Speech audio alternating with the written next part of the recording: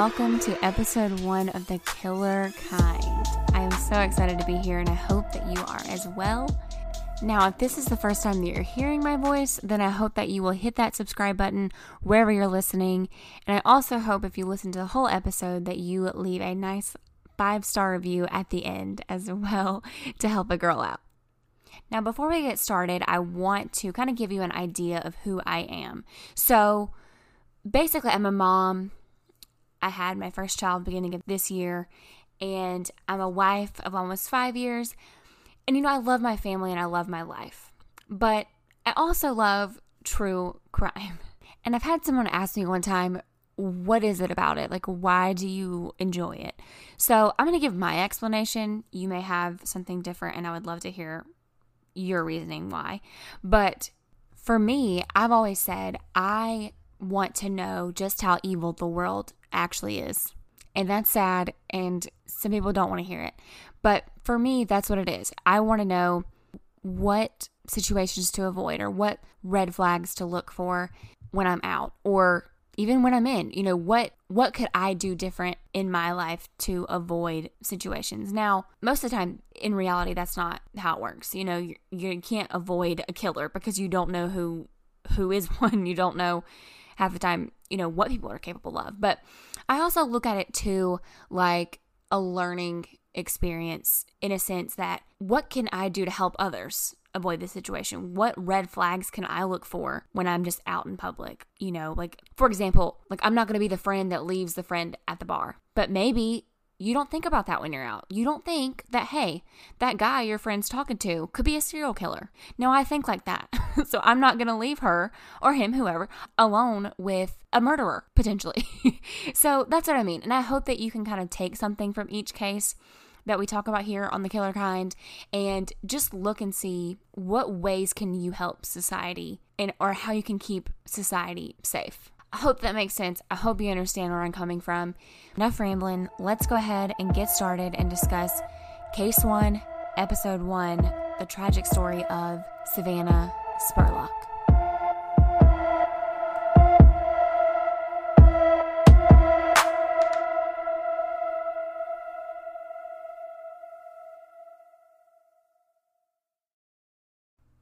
Savannah Spurlock was born on January 5th, 1996, to the parents of Cecil and Ellen Spurlock. Savannah's parents separated when she was young, but by all accounts, she had a great relationship with both parents and she lived a very happy life. Savannah was on the dance team throughout her middle school and high school years, where she was very outgoing and got along great with everyone, according to her friends and family. Savannah went on to graduate from Madison Central High School and began attending Eastern Kentucky University in Richmond. Richmond is actually where Savannah was currently living at the time of her disappearance. She was living with her mom and sister and 4 boys. During her freshman year at EKU, Savannah received the Outstanding First Year Freshman Award and was able to meet the president of the university, making this a good start to her college career. However, around her sophomore year in college, Savannah became pregnant with her first child, and shortly after, she decided to take a step back from school and really focus on being a mom. Savannah did not maintain a relationship with the father of her first child, but later met a new guy named Shaquille Smith. And the two of them ended up dating off and on for a few years, where she ended up having 3 more children, 2 of which were actually a set of twins that Savannah gave birth to just 5 weeks prior to her disappearance.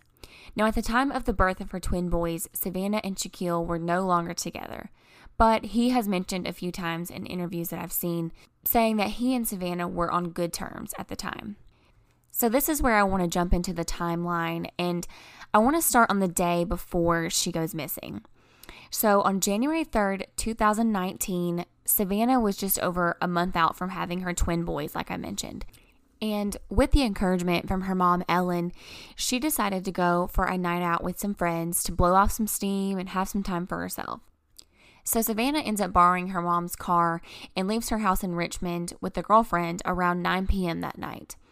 They had planned to meet up with a guy friend who lives in Lexington, which is about a 30-minute drive. So that's what they do. They drive to this guy's house and they drop off the car that Savannah was driving. And the two girls end up riding with this guy friend to the bar in Lexington called the Other Bar. Now, this is where the timeline gets a little iffy. So, some reports say that the three friends end up meeting a group of people at this bar and are seen hanging out with them at some point during the night. Now, I'm not exactly sure who these people were. I don't know if they're guys, girls, a mix, or, what the situation is. However, this may help us kind of understand the situation a little more. So this guy friend that Savannah goes to the bar with ends up basically saying at some point in the night, look, I've got to be up early, so I'm going to head out. So he leaves the two girls at the bar. And then at some point later, Savannah's girlfriend wants to leave as well. But Savannah does not. She is not interested in leaving. She wants to stay out a little longer. But like I said, the girlfriend does not. So this causes a little bit of an argument, and the girlfriend actually ends up leaving Savannah alone at the bar to go home. Well, again, she probably just left her with this group of people, but still, no matter the situation, you should never leave a friend somewhere with people you don't know. You really have to stick together. And I'm not blaming this friend for anything. I'm pointing this out because it's really important no matter what the outcome could be. And no matter what the argument is, don't leave someone alone. But either way, let's move on. So now the bar is set to close at 2:30 a.m. And we find out later that Savannah ends up leaving this bar with three men around that time. But at around 3 a.m., her mom wakes up and realizes that Savannah is not home yet. So she gives her a call. Now, there's a couple of reports that say she called and she talked to her for a second, but then the call cut out. Or another report says that she called and she didn't get an answer at all. But either way, Savannah ends up calling her mom on FaceTime. And when she does this, it's clear to Ellen that Savannah is in a car with two men and her daughter's very clearly intoxicated. However, she does not appear to be in any kind of distress or worried or seem to be in danger at all. She just is saying, Mom, don't worry, I'll be home in a couple hours. Now, it's important to note that Ellen says in an interview later that these two men were actually heckling Ellen the whole time Savannah was on the phone with her, basically just saying, she's fine, chill out, trying to get her off the phone, basically. So she's a little bothered by that, but again, she trusts her daughter. She's not too worried, just tells her to be careful and, we'll see you in a couple hours. So Ellen goes back to sleep and eventually wakes back up around 8 a.m. And now remember, this is the early morning of January 4th. And when Ellen wakes up and realizes that her daughter is still not home, she is obviously a little concerned. So she calls her daughter and she gets no answer. It actually goes straight to her voicemail. She tries calling her back a few more times and she still gets no answer from her daughter. So she ends up calling one of her best friends, Sabrina, and asks if she's seen or heard from Savannah. Now, Sabrina says no. The last time I talked to her was around 6 p.m. the night before.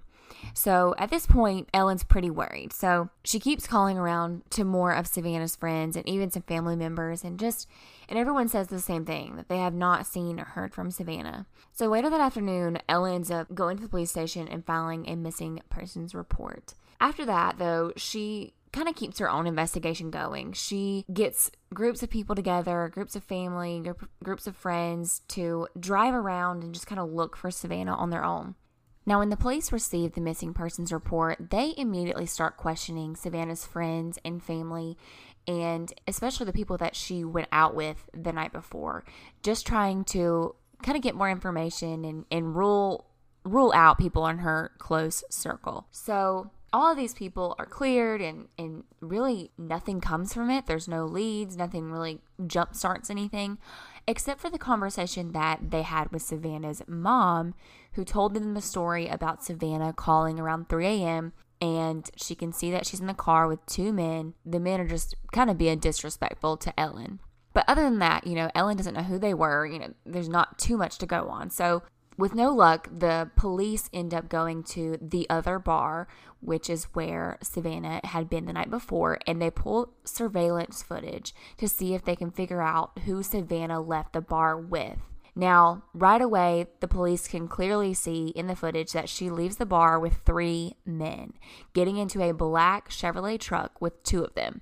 And it's clear that the third friend ends up leaving in a separate car. But again, this doesn't really help them identify them. So what they do is they end up releasing the surveillance footage to the media and to the public and just trying to find anybody who can identify these men. Initially, they're not suspects. The police are not saying that. What they're saying is we just want to talk to them. They're clearly some of the last few people to see Savannah. So they definitely want to speak to them and at least rule them out or find out what happened after she left the bar.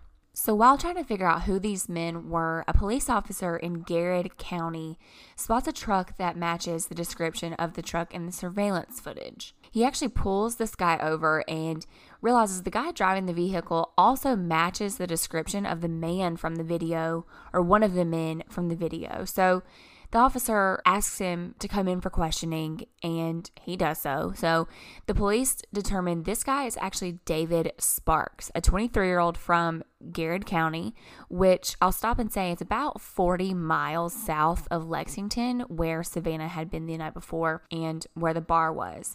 So just to give you an idea, that's about an hour drive. And this guy, David, pretty much confirms what the police already know, that he left the bar with Savannah and two of his friends. He said they all planned to go back to his house and just hang out for a little bit. But what ends up happening is the two other guys end up leaving shortly after they get there. And that leaves Savannah and him there together, and she ends up staying the night. Now, he says that she woke him up asking for the address around 8:30 or so, and he ended up going back to sleep after he gives her this address. And he says that he wakes up again around noon and she's gone. She's not there. So obviously the cops want to confirm this story.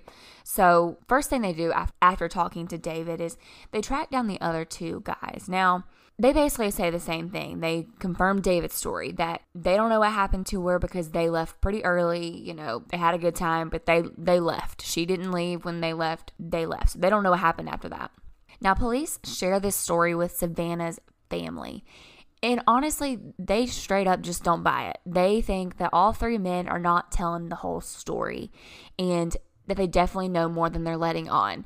And of course, I mean, it's a little suspicious, but at the same time, you know, your buddy brings back a girl. I don't think you're going to stay there the whole night, you know, like maybe you just leave and kind of let them do whatever they're going to do. You know, that's not too suspicious, but I understand the family. You know, you were there. There's got to be more to the story. So I totally feel for them and I understand their suspicions. And honestly, the police kind of feel the same way, but they start searching David's house because clearly he is the last known person to see Savannah.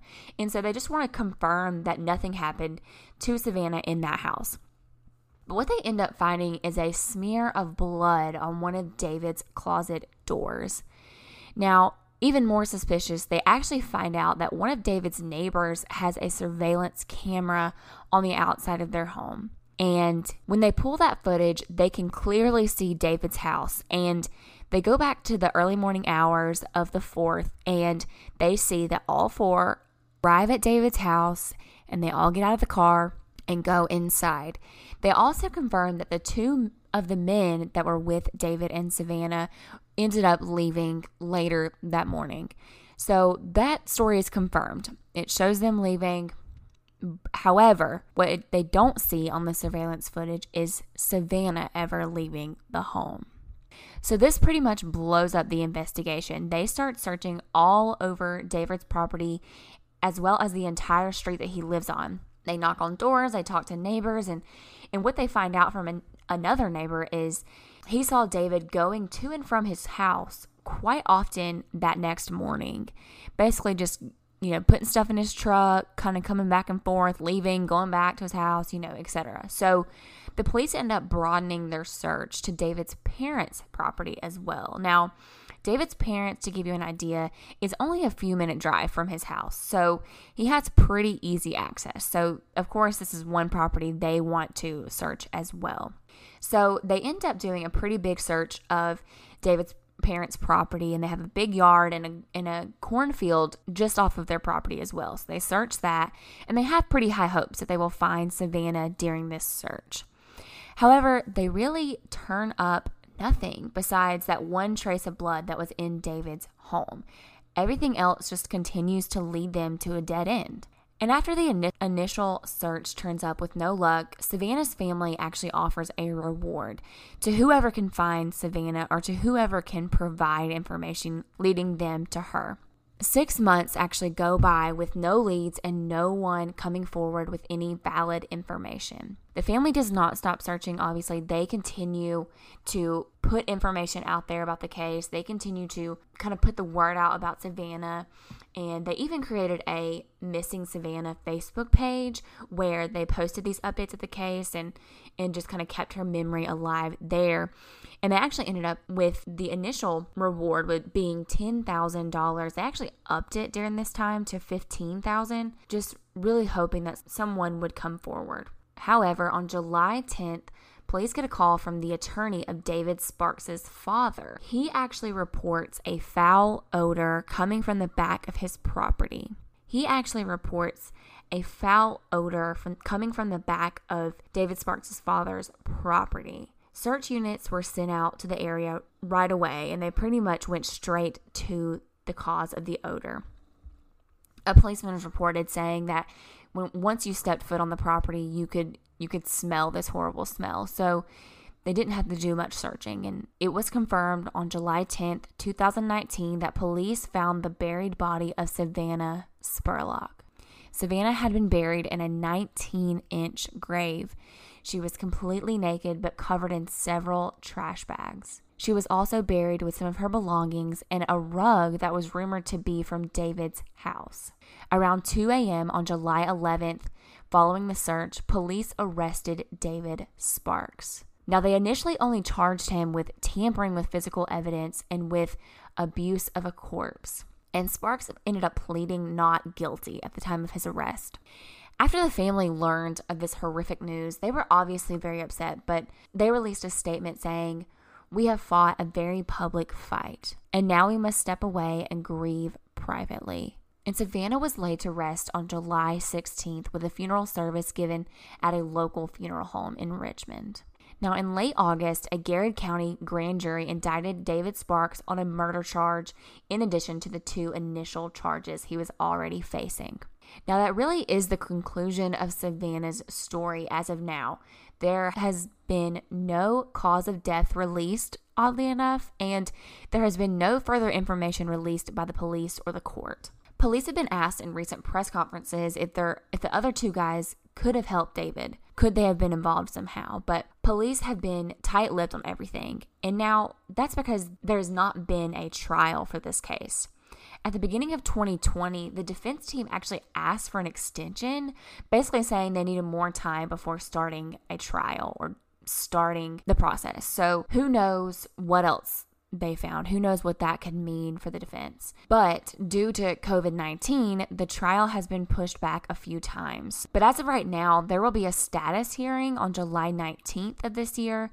This is where it will be decided if the case will go to trial or not. David could enter a plea of guilty, and then we could never find out more about this case, which honestly is a fear, I think, for the family and for anyone invested in this case, because we want to know more. We want to know why. We want to know what happened. Now, but at the same time, David has maintained his innocence, so he may want to go to trial and fight this. Really, only time will tell. And I want to say that I will be sure to post updates on the podcast Instagram, which is killer.kind.pod, or we may could do a follow-up episode when more information comes out, if there's enough to kind of do an episode on.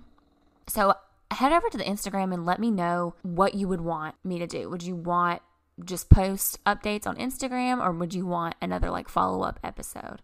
I would love to know. So with that technically being the conclusion of the case and there really not being more information, I kind of wanted to jump into some theories or what we think might could have happened. And like I said, I would love to see what your thoughts are on the Instagram page, but I want to kind of give a few options here and just kind of give you an idea of what I think could have happened. Now, it's pretty clear that Savannah was just picked up by the wrong guys, and that's obvious. But what could have happened? What could be the reasoning behind this? Why did David do this? Were the other 2 guys involved? Like I said, I want to know your thoughts, but here's mine. So I'm thinking, I really do believe maybe the guys actually left. I don't know that they're involved. If they are in any kind of way, maybe they witnessed maybe some sort of negative reaction or negative interaction with David and Savannah. But like I said, I don't really think that they were involved, just because the neighbor ends up seeing David alone pretty much going back and forth to his home very early on that morning. And if these two guys were involved, I think that they would have been seen by neighbors that morning helping David. Now, here's a couple scenarios that clearly sometimes we'll hear on other cases like this. Now, one of two things. I'm thinking that it was somewhat of an accident. I don't believe that they intended on killing her. I could totally be wrong. But my theory in a situation like this, which I've heard other cases similar to this, where, girl or guy goes back to someone's house and seems to be great, seems to be, having a good time, and then something takes a turn at some point. It just takes a turn. And that's kind of what I think happened. I believe that Savannah maybe declined David's efforts, maybe, or, maybe they tried some drugs. Maybe he was doing some drugs and she didn't want to. I think it's something along those lines. Now, I'm just speculating, but I don't believe it was intentional. I don't believe taking her home that night at 3 a.m. that he planned on killing Savannah. I don't believe that. However, he did it. We know that. It's pretty clear. The rug found at the scene was very similar to David's. And one thing I didn't mention earlier was David actually sent a text to his sister, very clearly implementing him in the crime, because he says, "Hey, where did you get your rug from at your house?" So police, when they pulled David's phone records and saw this, she said Walmart. So what do? They go and pull surveillance footage from Walmart, and they see David buying a pretty much identical rug from the one he had in his room that Savannah was buried with. So there we go. We know David did this. That's not the question here. The question is why and what happened. So again, I've given you my theories, but I would love to hear what you think happened and just your thoughts on the case completely. Again, you can head over to the Instagram page at killer.kind.pod, or you can check out the website at thekillerkindpod.com. There is a case suggestions tab, and you can leave case suggestions, or you can leave just comments on this case too. But that's it for me, guys. Episode 1. It wasn't very long, but there really wasn't a ton of information like there would be on other cases that aren't quite as recent. But since this one was pretty recent, I wanted to kind of do this one first, just to kind of keep the word out there and just let you guys be able to follow along in the news as it happens. That being said, if you want to follow along with the case, you can actually go to the Remembering Savannah Facebook page. Savannah's family started this when she initially went missing, but they keep up-to-date information on this Facebook page, as well as they share missing persons cases every day. Every time one comes out, they share it on this page. So they're really being just an advocate for missing people, and it's just so awesome as to what they're doing. And I'm so happy for them that they have this outlet now that they can keep the voice out there for Savannah and help others as well. But again, guys, that's it for me. Thanks so much. I hope you enjoyed the episode. Please feel free to give it a 5-star review on wherever you're listening, and I will see you back here again in 2 weeks. Thanks, guys.